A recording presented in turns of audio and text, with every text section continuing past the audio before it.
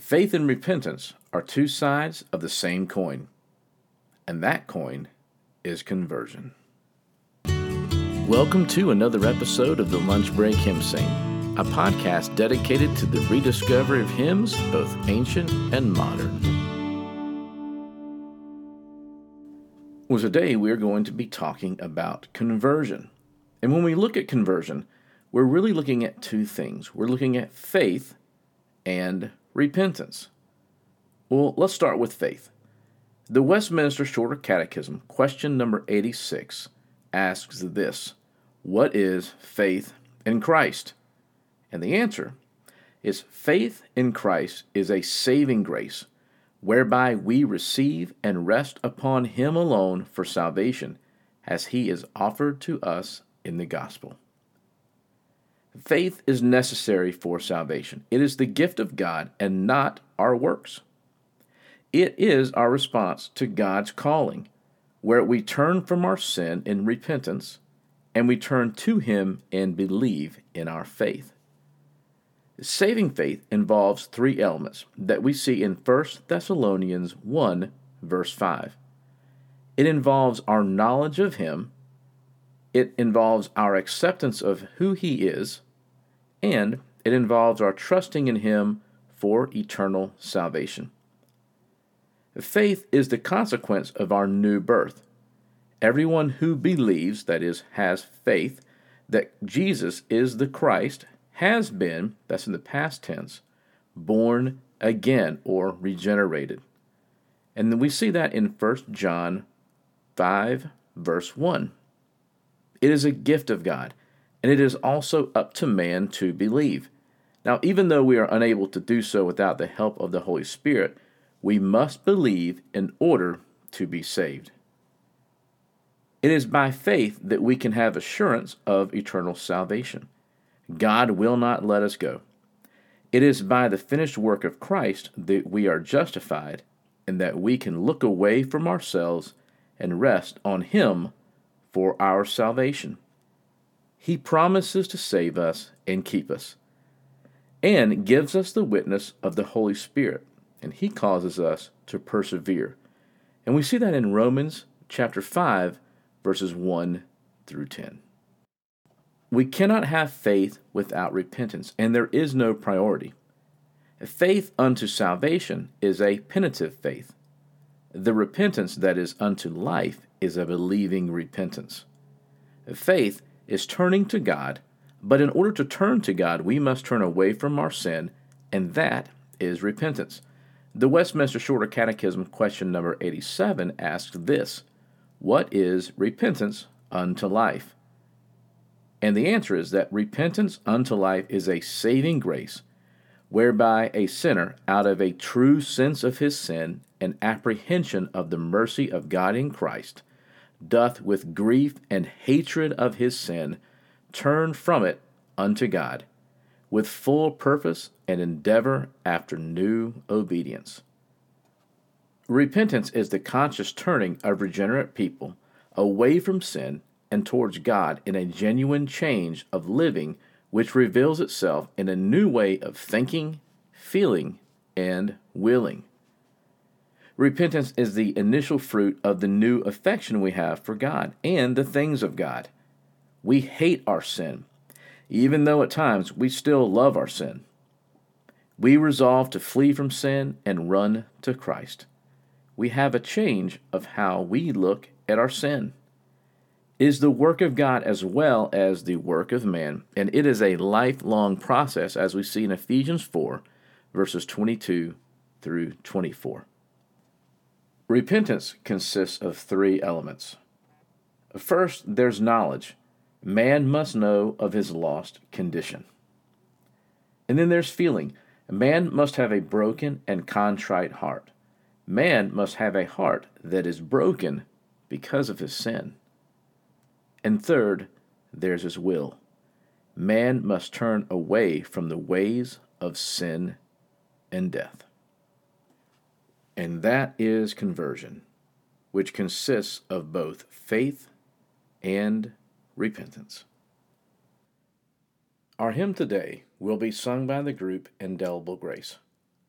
Now, I have no doubt that many of you know who this group is, but for those of you who may be unfamiliar, here is what founder Kevin Twitt has to say about the purpose and mission of this group, taken from their website. Indelible Grace Music grew out of ministering to college students, primarily through Reformed University Fellowship. As these students began to taste more of the depth of the gospel and the richness of the hymn tradition, many began to join the music of their culture with the words of our forefathers and mothers, and a movement was born. Our hope is to be a voice calling our generation back to something rich and solid and beyond the fluff and the trendy.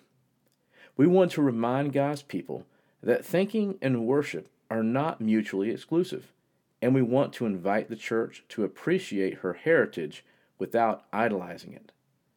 We want to open up a world of passion and truth and make it more than just an archaic curiosity for the religiously sentimental. We believe worship is formative and that it does matter what we sing. Ultimately, we want to nurture a movement and hope this site will provide resources for this.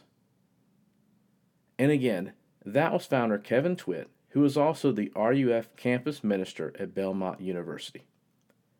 And what an impact he has had in church music over the last 20 plus years. I'm personally grateful for this ministry, and it is an honor that they have allowed us to use one of their retunes of one of my favorite hymns, Out of My Bondage, Sorrow and Night, for today's podcast. This version of the hymn can be found on their third album, For All the Saints. I'll be placing a link to this hymn as well as their website and social media links in the show notes. Out of my bondage, sorrow and night, Jesus I come, Jesus I come. Into thy freedom, gladness and light, Jesus I come to thee. Out of my sickness, into thy health, out of my wanting and into thy wealth, out of my sin and into thyself, Jesus I come to thee.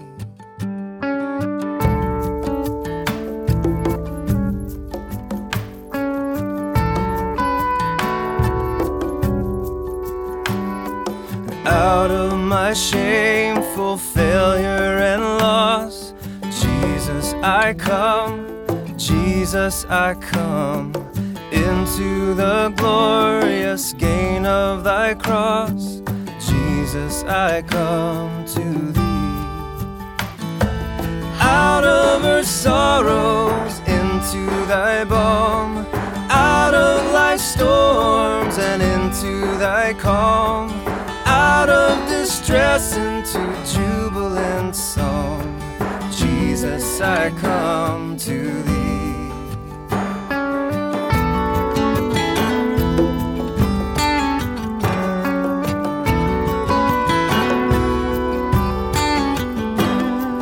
Out of unrest and arrogant pride, Jesus I come, Jesus I come. Into thy blessed will to abide, Jesus I come to thee. Out of myself to dwell in thy love, out of despair into raptures above, upward forever on wings like a dove, Jesus I come to thee.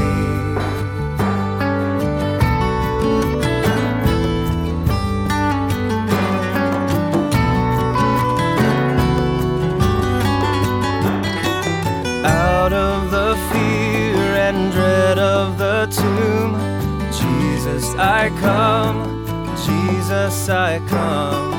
Into the joy and light of thy home, Jesus I come to thee. Out of the depths of ruin untold, into the peace of thy sheltering fold, ever thy glorious face to behold. Jesus, I come to thee. Jesus, I come to thee.